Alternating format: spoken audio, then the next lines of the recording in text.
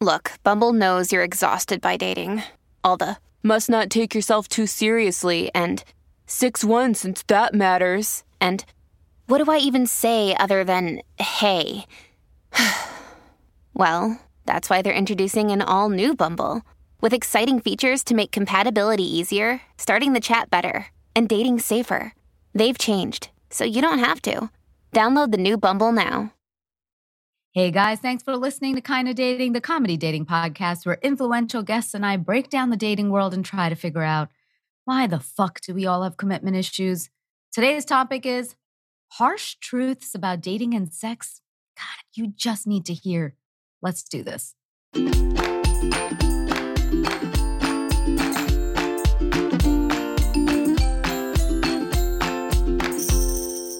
Hey, Kinda Daters. I'm Natasha Chandel. You're listening to Kinda Dating. Aisha, what's up? How's it going? You were like up this morning. I was. Yeah, I'm doing some DIY in my apartment. I'm having a new person move in, and I don't have a lot of time before they do, so I'm cramming a lot of stuff in. You woke up. I cannot function. I know. I'm surprised. You're an What's adult. the DIY? So I'm redoing the second bathroom, which would be her bathroom. So I have to change out the medicine cabinet because the one in there right now is garbage. I'm changing out the toilet seat. It's like a whole new situation. That's so fun. You're like Yeah, a landlord. Do you I like want before and afters. Okay. Do it. I'll do that. That's a good idea. I apologize if I just sound like a man or something right now. Thank you. Oh, I feel like, when I went out last night, which I don't do anymore. And my boyfriend DJs. So he was DJing last night and he does techno, which is like rave style. So one of his friends was starting to DJ at 4 a.m. And I was like, at 2:45, I was like, I'm dying. Can I please go home? Oh my God. And then That's woke Olympic. up with this.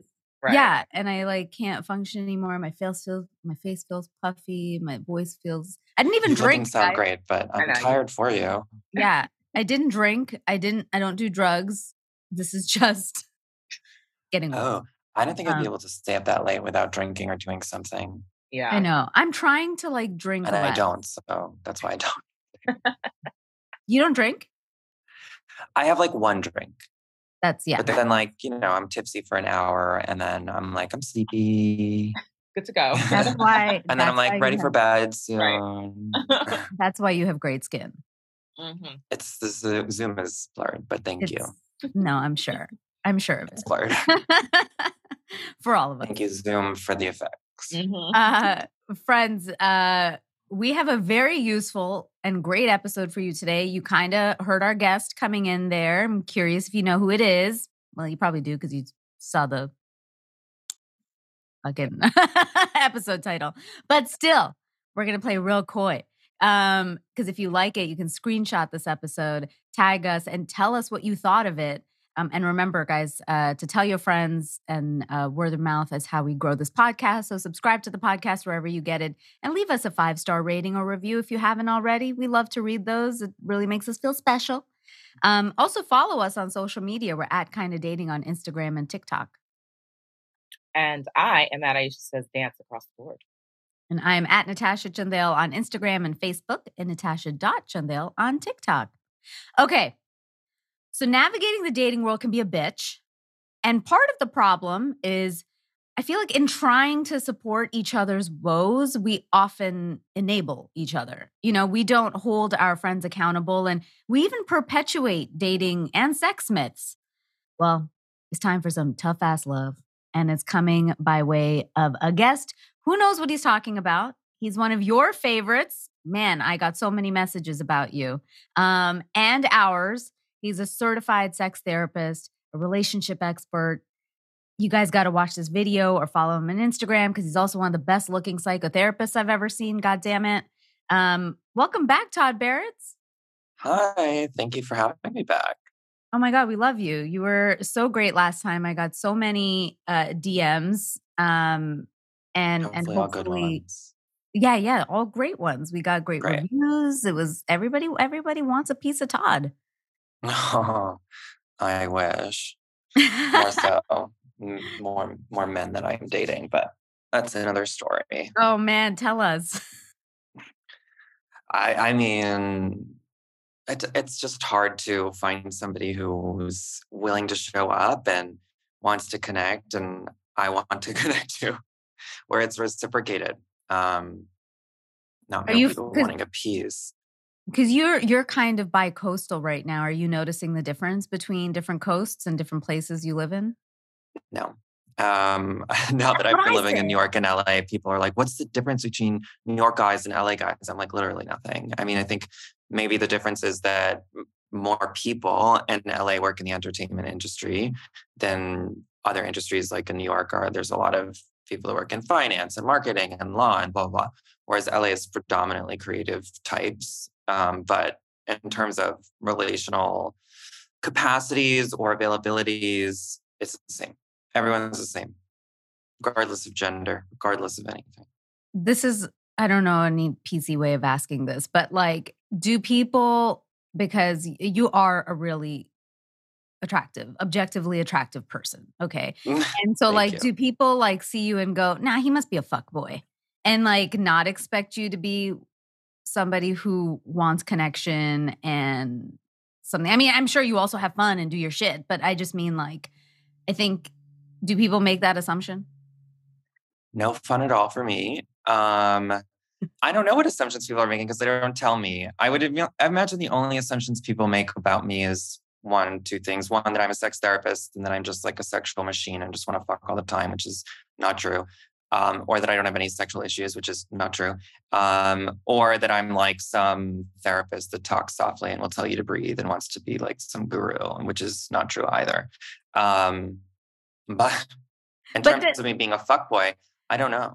I don't think so. But I've gotten things when I've like talked with guys, I've definitely gotten the like, oh, I really want to explore my sexuality with you because you must know what you're talking about. And I'm like, well, that's sweet, but also like, I don't know. I'm not here to be your teacher. Yeah, I don't really want to teach you, but I will, and I do. But like from the outset, that's just like kind of a turn off for me. Yeah, I could see that. I could definitely see that of like being in that world. And generally for therapists, like you probably get a lot of people that want fixing and they're like, hey, Yeah. I can get it for free and some sex. Yeah, well, I think people just assume that I'm a safe person, which I am. And like I do enjoy showing partners new things or being shown new things by partners, but it's just usually like sometimes when that happens right from the outset, I'm just kind of like, Yeah, I don't know you. Maybe I don't want to teach you things. it's true. Like It's almost true. fetishizing. It is. But other than that, life's grand.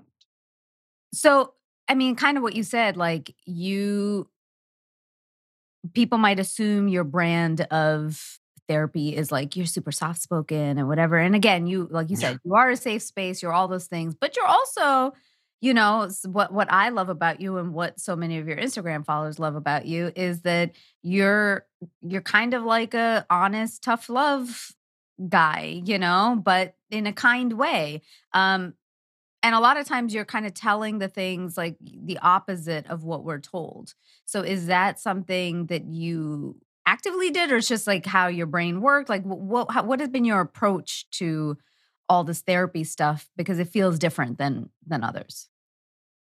It's a mix of different things. I mean, it's just generally who I am personally. Like it's just my personality.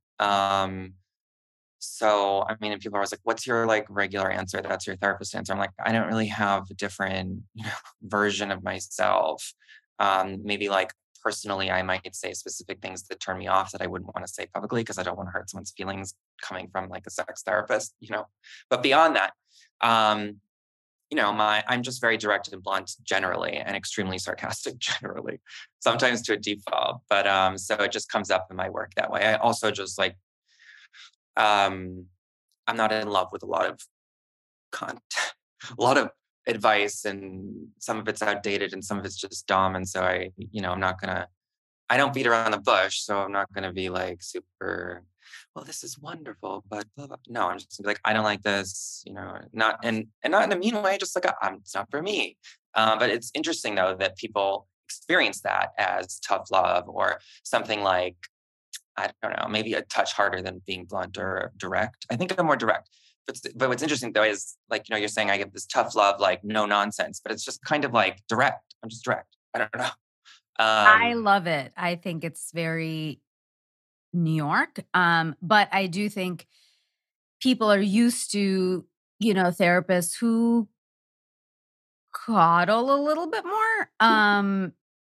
And so I think it's refreshing to see your point of view and how you kind of flip things sometimes. That said, do you kind of get tired of hearing the same dating problems over and over again? no, I mean, my clients always ask me that. They're like, I'm sorry, I've been talking about the same thing for years. And I'm like, I've been talking about the same thing for 25 years with my therapist. Like, this is just how we are. It's different expressions of a similar theme about anxiety or some overall thing related to traumas. But so no, I'm not sick of being asked questions. I find them interesting, and some of them more. I'll say like it's interesting. Like I did a Q&A this weekend, and I said something that I don't normally say. I said, ask me a question, and I said, but don't ask me how to have a conversation with somebody, because I get tons of questions like that. And that question isn't even about how to have a conversation. It's what shuts you down from having a conversation, because people know how to talk. They know how to have a conversation. But when it comes to sex or something that they're afraid of being rejected by, then all of a sudden they lose their capacity or connection to the ability to speak. So those questions, I'm like, okay, this isn't about what you're asking, which actually is about many questions. But nonetheless, those are the questions that I'm like, you talk to them. Yeah, I You know. have a I actually conversation. literally got that exact message yesterday from a friend who was like, "So how do I do this conversation?" I was like, "Listen, I'm not, I'm not giving a play by play of how to have a conversation. Just fucking have a conversation with Yeah, someone." what's interesting though is that people get so anxious that they like kind of lose their capacity to reason and relate. And so they're asking the question because they need a reminder, not that they don't have the information or knowledge, but they need to be reminded of that there are words they can use and kindness and laughter, and they can soften it. And it doesn't have to be this scary thing that it may feel like internally. But people forget that. They really often lose connectedness to themselves in the context of a dynamic that makes them anxious. But yeah, it's usually the same answer every time. No, totally. So let me ask you the first official question. Um, Sure. is it always like the other person that's the problem? The other person. No, I mean that's how everything is framed on Instagram. I don't know about Twitter, but I know on Instagram everything is framed as, if they do this, red flags, green flags, how to basically analyze someone to make sure they're a safe partner. And it's a bit exhausting because it's like, I see clients and every time if they're coming to see me for a dating or relationship issue, they spend the first session talking about the other person. They did this, they did that, they do this. And when they do this, I don't like it because I don't understand what they're doing or thinking or feeling. And they don't tell me what they want to do. So I just don't know what to do. And I'm like, well, what are you doing? What are you thinking? What are you feeling? So I think our best bet in terms of any relationship, whether it's dating, a spouse, a parent, a friend, literally any relationship, is to really just focus on our own story. I didn't like it when they did this because it made me feel this, and that's connected to this part of my story. And what I want right now is XYZ.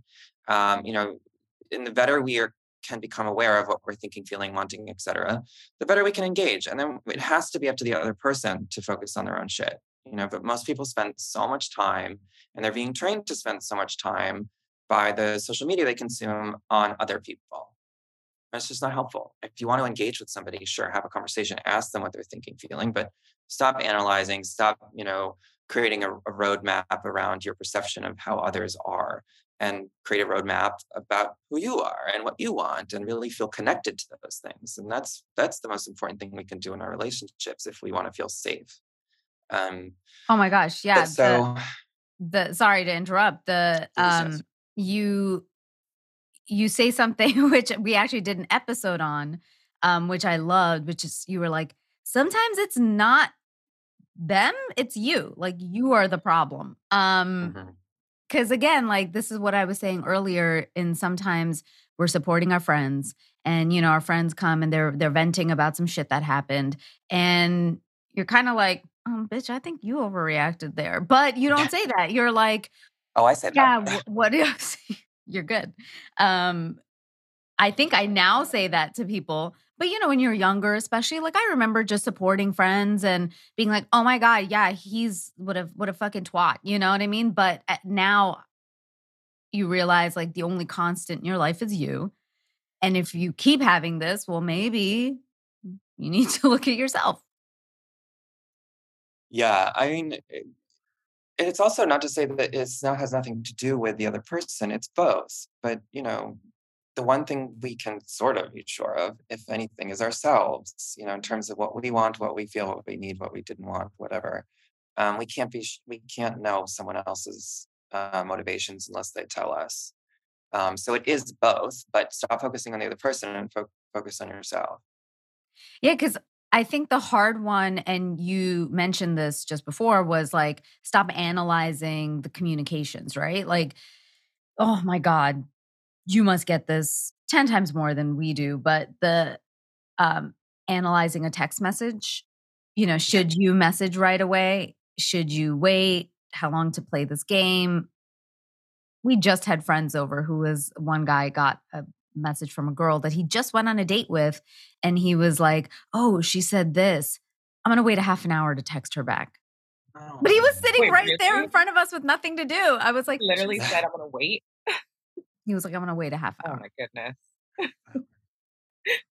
Well, But that's such a common thing, right? Is like people look at the text message. I'm saying this like I was so guilty of this. I used to analyze every like punctuation. You're like, oh, he said period. Is he mad? There's an exclamation mark. Maybe he's excited. Oh my gosh, you waited 3 hours. I also used to, back in the wood day, especially New York days, wait like 3 hours to message somebody back. Until I realized like I was just playing a power dynamic that was stupid.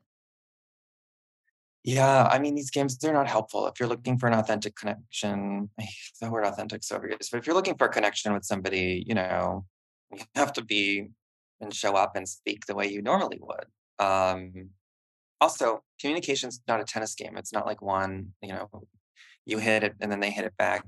Sure, that would be nice, but sometimes, you just keep hitting them. And other times you stop altogether. So, I mean, but when people are like, I'm going to wait, I'm going to do this, they're defensive strategies, and usually they don't work. So, if you can just push through and respond, I think that's better. What'd you mean when you said authentic is overused? Oh, I mean, it's used to reflect so much meaning, and it's also unrealistic at times. What does it even mean? Philosophers have been debating this for so long. What does it mean? Like, what is the self? What is authenticity? I don't fucking know. So I don't know. Be your authentic self. It just feels so manipulative. But I like using the word genuine, or I don't even know. It's just a catch-all phrase word that feels like it's empty. Kind of like when people say, I want passion. I'm like, what the fuck do you mean by passion? I don't know what that means. Or like, I want to sleep with somebody. I'm like, do you want to go to bed? Do you want to fuck? Do you want to kiss? Do you want to be held? What do you like? Some of these words, like, I want more desire. Like, what does that mean? Like, some of these things, they're just huge, small words to encapsulate such complex meaning. It's usually about specific things. So that was a long-winded answer, but some of these words, I don't know what they mean. We were suggesting people just need to get like real specific with whatever it is. Yeah. Mhm. Like not just make it, like you said, desire or passion, but like what specifically within that are you looking for? Yeah, like some people, when they say passion, they might mean like deep kissing. Other people might mean like, I don't know, getting pile drived. It just really, passion can mean so many different things. Same with authenticity. Does that mean, sharing all of your feelings to everyone all at once? Does that mean, you always tell the truth? I don't know what it means. That's a good Yeah. point. 'Cause, yeah, it can mean one thing for one person and a completely different thing for the other person. Yeah. What about this myth that if if you're not happy single, you won't be happy in a relationship. I don't like it. I really don't like it. I think the reality is that many of us, I mean, I'm single, and I think if I was in a relationship, my life would be different. I wouldn't say that I would be happier, um, but it would certainly, I think, improve a lot of areas of my life. It would also bring a lot of challenge and stress and negotiation. It probably would trigger earlier stuff too. And then I'd be like, oh shit, this stuff, I thought I was done with it. And it would bring up a whole host of problems. But I think when we start saying doing this like binary of single versus in a relationship, good, better, healthy, unhealthy, it's just it's not realistic. No one size fits all kind of a thing here applies. So I think some people genuinely are in a better place when they're in a relationship. Other people really just enjoy being alone. I think the challenge, the trick is to really find where you feel most comfortable and safe, as opposed to trying to anticipate how your life tomorrow is going to be better than today.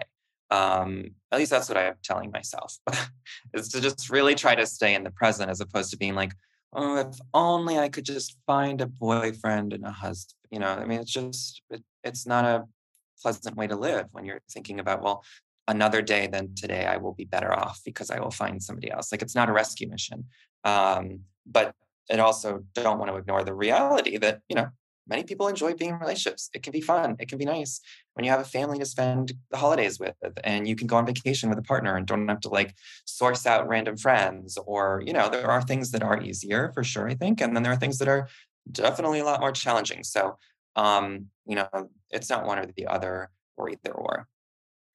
Yeah, I have to say, as Aisha, I don't know how you feel, but I was single forever, and I really got to a point where I really loved my single life. Like I didn't feel any kind of angst around holidays or because I had just been single so long. I accepted it. I was like, all right, this is fun, and I do my own thing, and I see my cousins or whatever, and I have my fun. Now that I'm in a relationship, it's exactly what you said. It's not better, it's just different. But there are some things that have improved, and there are some areas where you feel like, oh, you lost a little something. Like no matter how independent you are, which my boyfriend and I are very independent, but no matter how independent you are, you're still like, you live together, you need to respect each other. Like, hey, I'm doing this. Are you cool with that? Like, or let's make a plan on a Saturday. Like, there are things we have to do together, even though we are independent. That said, the positive side is like, for me, I used to have crippling like anxiety. So I used to hyperventilate a lot. I used to have a lot of panic attacks, like middle of the night kind of panic attacks. And I realized that in the last like couple years that we've been together, I stopped having them. And I didn't even realize it. I just stopped. And I was telling my mom, and I was like, hey, I don't think I've had like a panic attack. Um, and I don't think it's that, oh, you're extra happy or something, but I do think there was an element for me of, oh, there's somebody sitting, like sleeping next to me. And if something were to happen to me, hopefully they notice unless they were knocked the fuck out. But, like there's somebody you can tap, and I didn't realize that maybe I needed that as somebody who was so like, "Oh, I'm fine alone." So it's this idea of like, instead of saying something is better, I do appreciate saying like it's different. Mm. And I'm sorry we're having panic attacks. Panic attacks are legitimately the scariest thing ever. But I'm glad that you've gotten relief. Oh my gosh, you have no idea. I had like my mom, poor thing. I have woken her up in the middle of the night because I would get them at like 1, 2 in the morning and then not be able to breathe. And then somebody'd have to talk me down. And I mean, over years, I learned to manage it myself. But sometimes it was like no reason it would happen. Like, not like something triggered it. It just, my body was in that state for a long time. How do you feel about this idea of like people feeling like they have to be whole to find the right person? I mean, surprise, I think it's stupid too. I don't know what whole means. I don't know anyone who is whole. I don't know what that means. I mean, I would say, be emotionally stable if possible, meaning like you can wake up, you can take care of yourself, you can get to work. If you're working, you can, kind of show up for yourself. That's a good idea. But in terms of like killing at all levels or 100% healed from your past, or I don't know, I think that's all just kind of crap. Unless you're saying I need space, then, by all means, I support you. But like, it's not a prereq for a relationship. And sometimes getting into a relationship often can help us feel whatever the fuck whole is, but whole, or a little bit more complete for a period until our partner pisses us the fuck off. And then we're like, what the fuck? I feel so incomplete. He's the wrong person. You do not, when people get out of relationships, I tell them to start dating and fucking or having sex, whatever, as soon as they feel comfortable to do so, or maybe even beforehand. Just because, one, it's a really great way to remind yourself that you are desirable and that relationships don't only exist within your past relationship, that you can connect with somebody and it can be fun, or you can learn something new from them and never see them again, or you could reject them and that could feel empowering, or whatever. I think this idea that we should be in a certain place before we are able to receive some of those things is really, to me, actually unhealthy and a reflection of, real relational anxiety, shame, and fear. When we're saying, I'm not ready for somebody to love me because I'm whatever, don't have a job, or because whatever the demographics are that people use to say why they're not ready. When it's in service of saying, because someone isn't going to want me, that's about anxiety, fear, shame. It's a little bit of a fool's errand too, right? That Yeah. like we're never whole. It's a journey. No. Life is a whole journey. Sorry, Aisha, Yeah. I didn't mean to cut you off. You were about No, to say no, something. you're good. I was just gonna say, yeah, it's so true because kind of going back to what we were saying earlier, is what kind of happens when you're in a relationship is you like come against things that you wouldn't come against within yourself if you're just, out here alone because you're not being challenged. So there's no need for you to really challenge yourself. So that it helps with overall growth when you are able to sort of have those new experiences and those tit for tat sometimes that you need to have to really just grow as a person. Yeah, 1,000%. I mean, that's so true that we can learn the most about ourselves in the context of a relationship because it will surface all of that stuff. Being in a relationship is a great place to work on yourself. Being single is a great place to work on yourself. It doesn't matter. Do you think self-love will solve all our problems? No, I don't. That's It's just, a unique take. I know, and I don't really understand why. I mean, I get why. A lot of the current rules about relationships and love are just a reaction to decades of trauma that was minimized and denied.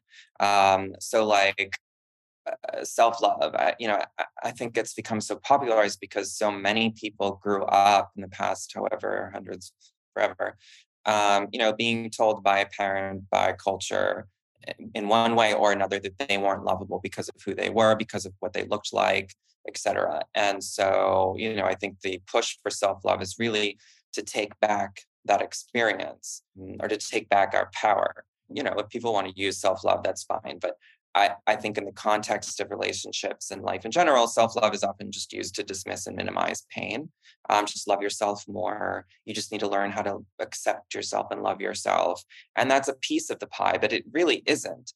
It's a combination of self-love, relational love, accountability, responsibility. I mean, it's just so many different things. And I've said this before, and people are like, well, that's all can be considered self-love. I'm like, okay, so then you could use that word. But like, I don't know. I think language is really important. And so much what I was saying about authenticity and passion and all that other stuff, self-love is just a reflection of so many different things. And it's important to kind of really piece apart what that means. So when people are like, love yourself more, it makes me want to throw myself out the window because I'm like, I love myself. Like, I don't, please don't say that to me. It's a way to minimize what I'm expressing or not doing or doing. And I don't like that. Yeah, because I do think now there are a lot of words that are getting hijacked, and self-love is something that we have all said. And I think that there's some value in it if it is applied appropriately. But I appreciate that you always talk also about relational love, because I was reading a study Like, it's not just about our relationship with self, like our relationship with others does actually matter. And I think the pandemic really kind of proved that the inability to have that social interaction can really fuck people up. There was a study recently, I can't quote it because I was just reading an article about it, but it was a long-term study, and it said what uh, there's one factor that contributes to 80% of your happiness, and they were like, it's not your money, it's not stability or something, it was the quality of your relationships. I think self-love matters in the way you describe it, which is knowing what you want. And sometimes you need to look inward and give yourself that time and love and care to figure it out. But that's the kind of context of self-love I think that's actually really important in a dating world. But you're saying it's being hidden under this like random term of like, just go take yourself to a spa. Yeah, I mean, but you bring up a really important point, which is we're social creatures, we're social organisms. We've evolved not because of our ability to love ourselves, but our ability to form communities, collaborate, and have connection. I'm not even necessarily talking about love. I'm just saying, we live in communities and cities, and this is how we evolve. So self-love is not you can't love yourself in isolation. You can't stay home and journal yourself to affirmation in the mirror and day after. You have to be out and about, having a dynamic interaction between your environment and your internal world. This is how we all fundamentally develop. If someone is born and thrown in a closet, I mean, it's terrible, thrown in a closet, but they're not going to develop. And it's the same thing with adults too. We cannot develop in isolation the same way we can with others. And so, oftentimes self-love doesn't come from these affirmations or journaling or whatever, but it comes from interacting with our environment and the people in it that we care about. And yes, getting the validation from them and connection with them and seeing that we're liked and so on and so on. So relational love is actually more of a reflection of what people need. And so over self-love, I think.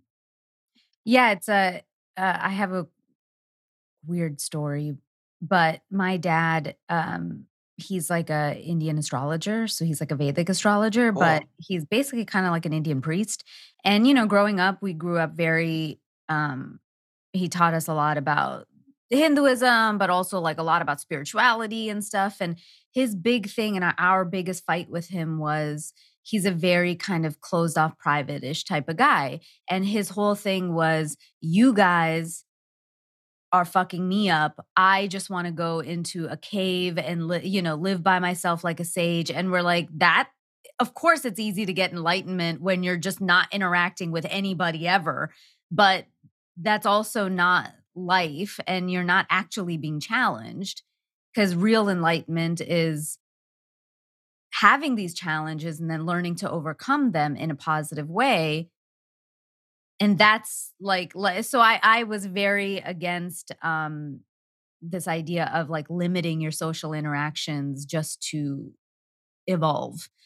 And I think again, like this pandemic and stuff proves it, and all of these studies, that your relational interactions really matter long term for you. 100%. Yeah. I mean, not to go on and on about it, but I think it's also a way for people to feel like I was saying before, but more powerful, to feel like they have control over their environment or their life.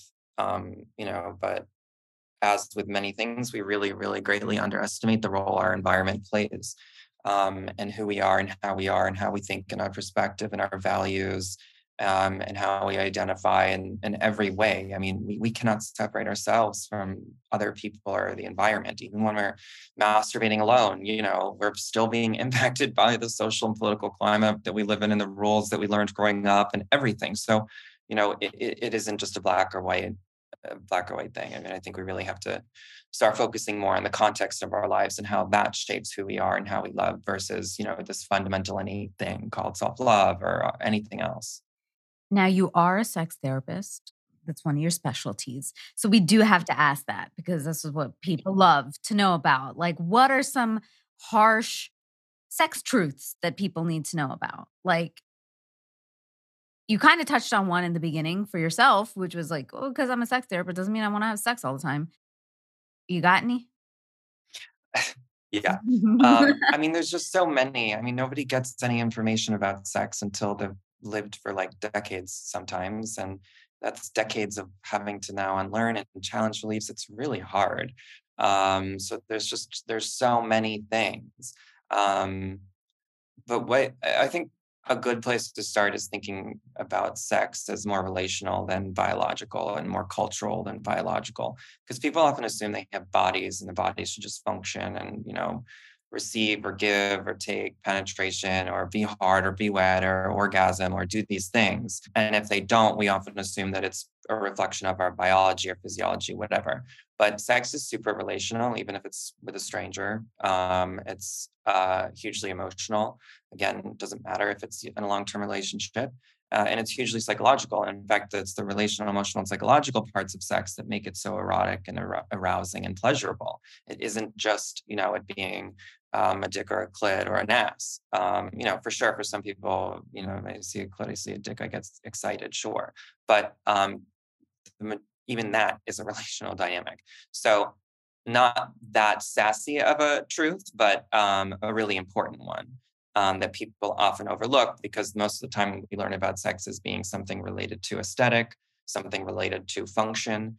But sex is anything, is so much more beyond function or aesthetic. And that's what makes sex so exciting and pleasurable, is because it's just this huge sensory experience that's really mediated by who our partner is or isn't.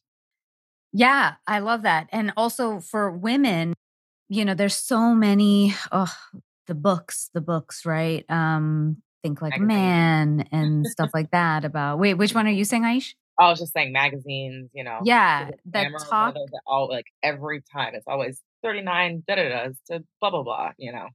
39 ways to have Yeah. sex, or hotter Yeah. sex. Yeah.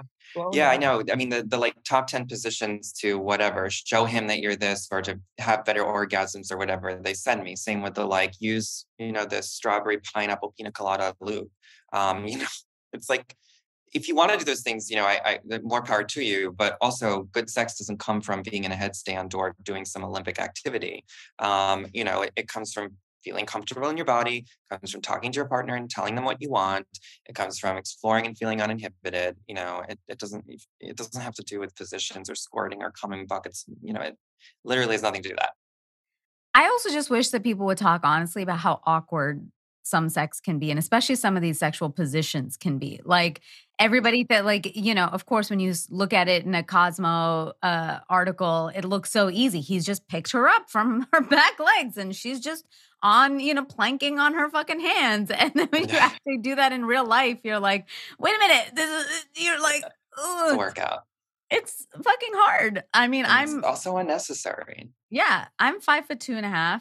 My boyfriend's like 6 feet, whatever. And there's a lot of awkwardness just based off our height. We're always like having to adjust. I've had to like literally stand on like a step stool to get to the right position to be able to do anything. So like I always feel like porn and stuff makes it look so easy. And I'm like, listen, man, they cast two people who are the exact same height That's why for I all always this shit to say, work in real life. Proportions. Yeah. Being small has certain benefits, and in other times it's really awkward. One thing, Todd, I want to talk to you about, because I think a lot of women would have wondered this, which is the wait time to have sex. We've had past guests come on who have said you should wait 3 months, 90 days, that whole thing. That the think you sooner told me you this give it last up. time, and I was like, who told somebody to wait 90 Oh. days? I think I remember this. It's all coming back to me. Yeah. Yeah. It's true. Somebody did. We got a lot of bad reviews for it. I was like, it's not my fault. I've heard that. I've heard so many things, and women are just constantly taught that like men are judging us based on when we have sex. Do you think fuck people them should and wait? don't see those people who are judging you. Right? Yeah. Yeah, I mean, there's no rule. And in fact, studies have shown that people who have sex right away and can form a positive sexual connection do better than people who wait long periods of time, don't have a sexual connection, feel stuck and confused about, how do I start having a conversation with someone that I've not even had sex with in 7 months, So if anything, you really want to start exploring sex right away. I'm not saying you have to do it in the first date. I'm saying you have to do anything other than what makes you feel most comfortable. Also, keep in mind that sex doesn't have to be, a 5-hour fuck fest. It can be making out and just like humping around with your clothes on, but you do want to start exploring touch, and you do want to start exploring each other's bodies, and you do want to start talking about it right away. But there is no actual good or bad or healthy or unhealthy way to pursue. And if you are going to be with somebody who's going to judge you for that, as I said, fuck them. That's toxic. And if they're going to judge you for how quickly you have sex, they're going to judge you for a lot more. And they're going to be controlling, and they're just going to be really awful people to be with. So, if that's the fear and you're thinking that's what they're going to do, run the fuck away from them, because they're not a safe partner. And if people are judging you based on your sexuality, your preferences, your kinks, your whatever, again, run the fuck away from them, because it's judgmental and it's pretty toxic to shame somebody for their sexuality. It's kind of like, would you shame somebody for what they're eating? No, it's no different. And so, when someone does that, they're defining themselves. They're saying, I'm not a safe person. And so you have to understand that makes you feel badly, and that you're going to seek someone else that won't be such a judgmental jerk. Tell them, Todd. Tell them. I love that answer. Here's one. Okay, so we often talk about the people who are single, but if you're in a relationship and you're seeing each other all the time, how do you still like work to keep it spicy? Because that's something you always say in a lot of your stuff, that like all this stuff takes work. Like people who say it doesn't are fucking lying to you. So how do you do that when like people are working remotely, they live together, there's like, you're around each other all the time. Like my boyfriend and I see each other all the time. I'm like, what the fuck? How are you spontaneous now when I see you all the time? I can't even set up a sexy night because he's right here. Well, I mean, I think romanticism and spontaneity are not sustainable things in any kind of relationship, and especially with sex. As you're saying, you live together. Some people have kids, some people don't. Some people work crazy hours. Sometimes someone's annoying and leaves all the cabinets doors open and their underwear on the floor in the bathroom. I mean, shit happens. So being able to rely upon this spontaneous urge or passion, whatever that means, or spicing it up is really just not going to work. I think what we have to think about is sometimes sex can feel so defined by our partner. Our sexuality can feel defined by our partner, right? And so sometimes it's really helpful to reconnect with our own sexuality, as opposed to waiting for our partner or our relationship to provide us with, this mind-blowing, satisfying sex that we're now being told we should be having, which is so oppressive. Most people, not to generalize, but even if they do have a good sexual connection, the amount of communication they've had about sex, I think, is minimal, and kind of it's inconsistent. It's minimal. Sometimes it's during sex and it's forgotten because it's during sex. So, I don't think couples necessarily need to spice it up. I do think, though, that each individual in the couple might try to reconnect better with their own sexuality, and then try to reconnect with their partner around that better connection. For instance, like masturbation. Many people are not masturbating with their partners. They're expecting partnered sex to be about fucking, and in a certain room in the house, at a certain time, in a certain routine. That's definitely going to make things boring. There's not enough time to always fuck. There's not enough time to, do it in the same way every time. But if you can reconnect with your own body and your eroticism and things that turn you on, and masturbating together can be a really great way to have shared pleasure, and get off, and to do it together. That, we actually don't need to have this like mind-blowing, crazy, chaotic sex all the time. Sometimes just like being next to each other and talking dirty while we're masturbating is fucking fine enough. It can feel good, it can be hot, but it can only feel good and it can only be hot if you're able to find those words or do the things that really turn you on. But specific sexual acts and relying upon, just it being penetration with some ahs and oohs and grunts is, it's going to get boring quickly. So what's missing from a lot of relationships is this relationship that each individual has with their own erotic world and their ability to communicate and take pleasure from their partner. And I don't mean in a toxic way of taking in a non-consensual way, but I mean in terms of saying, I want you to do this to me while I'm masturbating. I want to be in this position. Come to the bathroom. A really kind of commanding and doing so in a powerful place, as opposed to, being quiet, being withdrawn, maybe giving a little bit of a direction. That's a place of timidity and fear. Versus, I like it when you do this. Will you do this? I want to do it like that. Can we do it now? Or I'm going to go in the bedroom. The door is open. I'm masturbating. Come if you want. That some of those things can be really hot, as opposed to thinking that, you need to just like fuck against the wall in the kitchen, because it's just, you can't keep your hands off each other. It's not realistic. Yeah, it's so true. Definitely love that. Aisha, is there a listener question? Yeah, we do actually. We have a listener question from an anonymous source. Yeah. And it's I know, right? She says that vulnerability is more than self-disclosure. Can you elaborate on that? Yeah. This is something I didn't realize for a while, but I think people, when they think about vulnerability or even authenticity, those words like that, they think, sharing your deepest, darkest secrets, this is my trauma. And that's, it could be, and it can be, and often is. But vulnerability, I think of vulnerability in a relational context as something opening ourselves up to feeling something with somebody. So, something silly like just laughing spontaneously with somebody. It's a vulnerable thing to do. Similarly with just like crying with somebody or sharing something deep and actually being emotionally present while you're doing so. So, self-disclosure, I could tell you something right now about my trauma and it wouldn't really be vulnerable of me, because I'm just giving you information, right?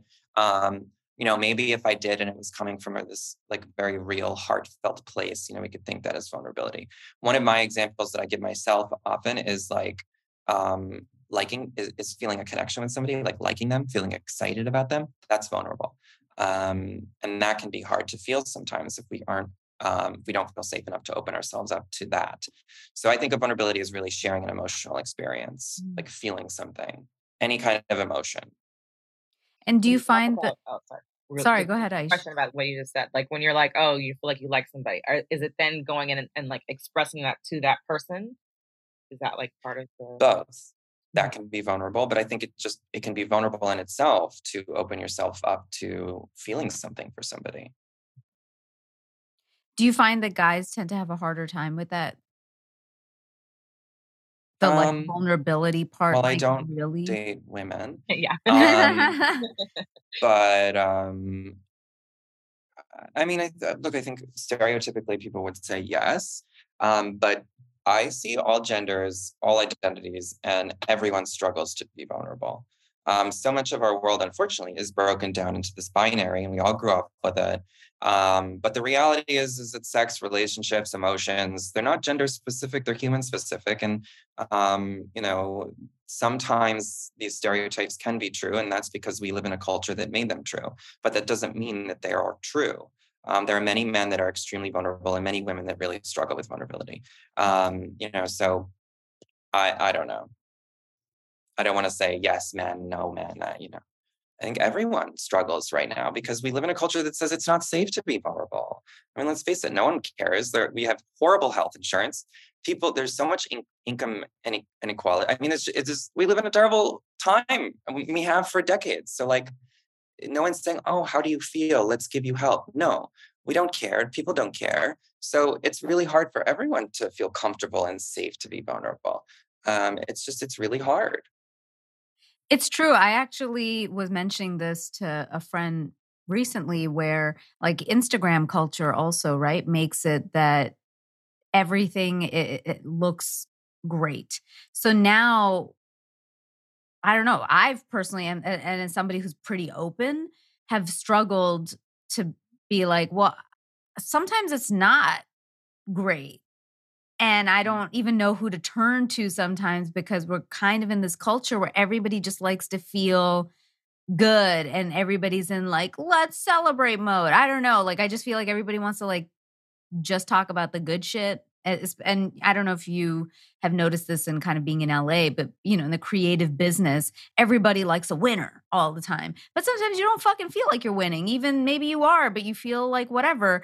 And I feel like this Instagram generation has just made it harder for people to really be vulnerable. Unless you're on Twitter. Twitter, it's like everybody's way too Oh my vulnerable. God. Like And people are just very sad. like so sad. It's like a People are balance. upset. Yeah. Twitter makes me depressed. Instagram also makes me depressed in a different way. Yeah.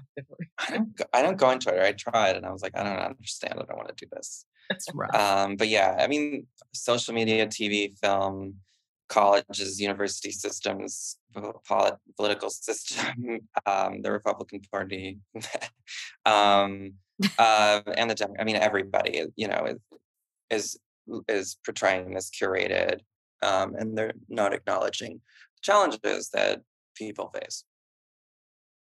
As we wrap out, I want to ask you one question that has always annoyed me. So I appreciated your answer on Instagram about this. But there's this concept or theory that when you meet the right person, you'll just know. And with the right person, you won't have to work. Yeah, I mean, it's another stupid thing. Everything, you're not going to know anything. You're going to have to work.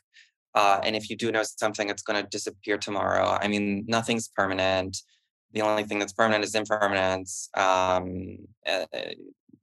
There's no such thing as the one, first of all. But all relationships take a lot of work.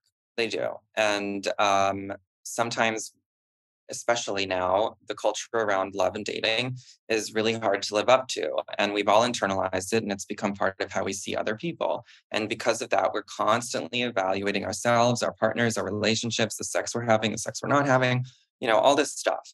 And that creates anxiety, and that creates spiraling and obsessing. I mean, it's just stupid, right? Yeah, it's just stupid. I mean, I think get into a relationship. If you don't like it, you can end it. People are like, oh, I don't want to go through that. And it's like, okay, well, then be single and wait for some idealistic unicorn that's never going to come. And then you're going to finally meet somebody and you're going to say, you know, either A, I waited too long, it was stupid, or two, this person isn't who I thought they were going to be, because they're not. We meet somebody, they change over time. We change every day. You know, it's ongoing. So don't wait, get into relationships. There's no such thing as the one, but do work on your relationships. I mean, if you're not working on your relationship, then you're taking it for granted and you're headed for disaster.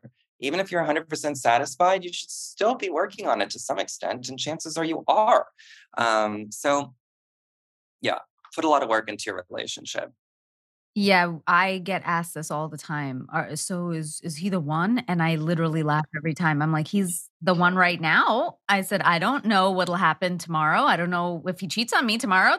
No, he's not the one. I don't know. It's crazy. Like, I can't envision a future like I don't know. I don't know what the fuck I want for the rest of my life. That's not saying I don't want to commit to somebody. It's just saying realistically, I in the moment could be deeply, madly in love and in a hypnotic spell. And, you know, I don't know if that's going to last. You know, who knows? And also, like, how many of us, we've all had breakups, right? And every time most of us have been in a relationship, we were well-intentioned, thinking that hopefully was going to be it. And then it's not. And so after a few of those, you start realizing like, all right, I have no fucking idea what's going to happen. So I don't know if this person's the one right now. It's working right now.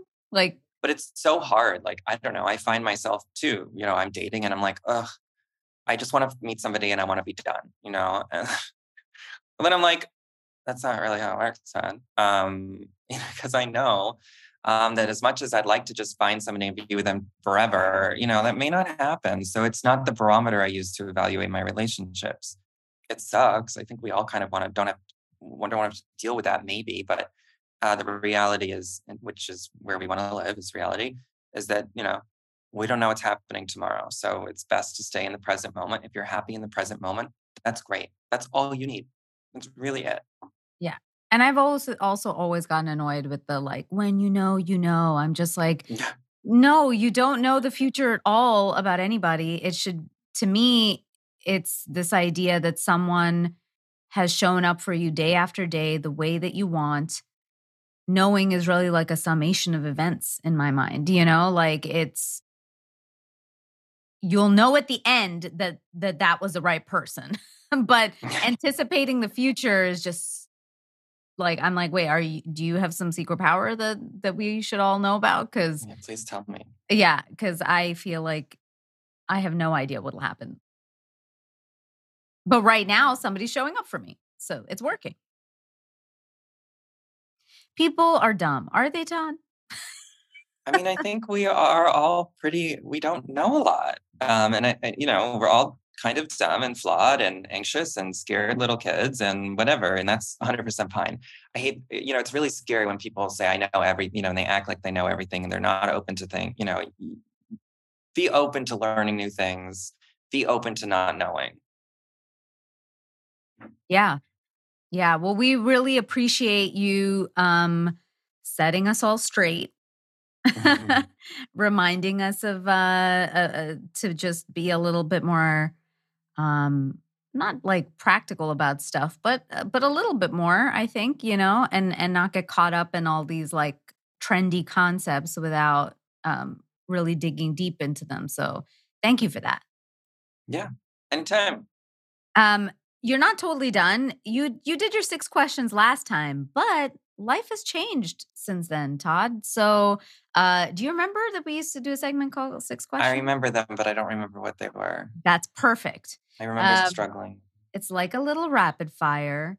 It's 6 questions we ask every guest. Don't think about it too much. Just whatever comes to your mind. Todd Barrett, you ready for your 6 questions? Mm-hmm. Okay. What is the first thing you notice about a potential partner? If they respond to my text message. Nice. Right away or like in a bit or just at all? If they're responsive and engaged. Nice. This is virtual. Yeah. Okay. Yeah. What is one deal breaker? If they haven't been to therapy or do some kind of self-work or do reflect or do something, read a book. Yes. What turns you on? Confidence, humor. I'm a leg person, which is so random, but I like legs. Like a specific type of leg, like built legs, skinny legs. What do you like? Just like a nicely shaped leg. Yeah. But I like confidence a lot. I think it's really hot. What are one of your strengths and one of your weaknesses in relationships? Strengths. I've been in a very long-term relationship. I've been in therapy forever, so I'm really relationally skilled. I have to say myself. One of my weaknesses, I have many. I don't know what comes to mind. First, the only thing I keep thinking is trauma. Which we all have. Yeah. How that comes up. That's what I'm kind of interested about in the future. So I'm like, who am I going to become in my next relationship? Well, I think I've worked through a lot, but what's going to be my struggle? I don't know. I haven't been in one in a while. In my past relationship, it was doing all the things that I'm telling you not to do today. Putting all this pressure on my partner, having all these unrealistic expectations, not taking responsibility for my own shit, blaming him for everything. And not to say he wasn't doing things, he was doing plenty. But yeah, I don't think I would do that again. I mean, I've learned as somebody who's also had a lot of trauma in life that like those things will be there, but hopefully you just get a little better at communicating when it's happening. I think Yes. I've had triggers while I've been in this relationship and thought that I was totally over it. Clearly wasn't. And had to, but luckily I felt like, oh, now I have the tools that even when I reacted, I didn't react that long. And I caught myself, I stopped, excused myself from the situation, then came back and I was like, oh, this is what's bothering me.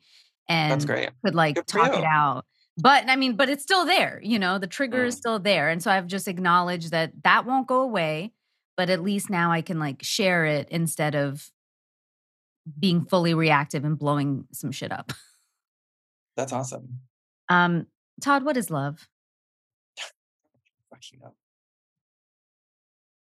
I won't even answer. I don't know, showing up consistently. Yeah, I don't know. I hear that. That's just it's kind of all I want right now. Yeah. I don't need a fairy tale. Just show up, please. Yeah. Besides I love you, what 3 words would you want your partner to tell you? Um, I want you. I'm impressed by you. I'm proud of you. Okay, that was a lot of 3-word combos, but we'll take it. Great combos. Oh, I was doing three word. Okay. Oh. Okay. Well, there you go. Wait, say them again now. I was like, what were they? I want you. I'm impressed by you, and I'm proud of you. Nice. All right.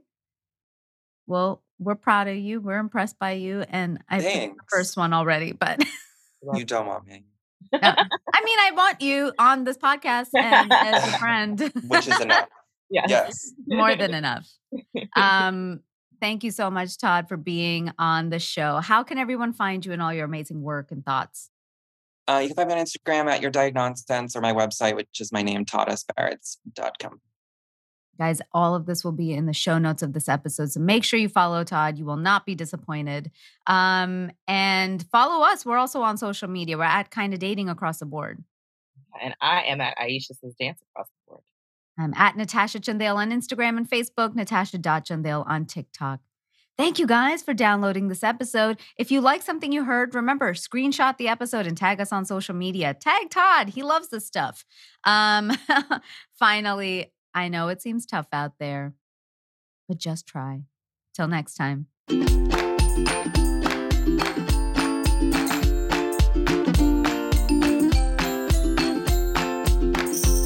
Kinda Dating is part of the Frolic Podcast Network. Find more podcasts you'll love at frolic.media/podcasts. Kinda Dating is created, produced, and hosted by myself, Natasha Chandale.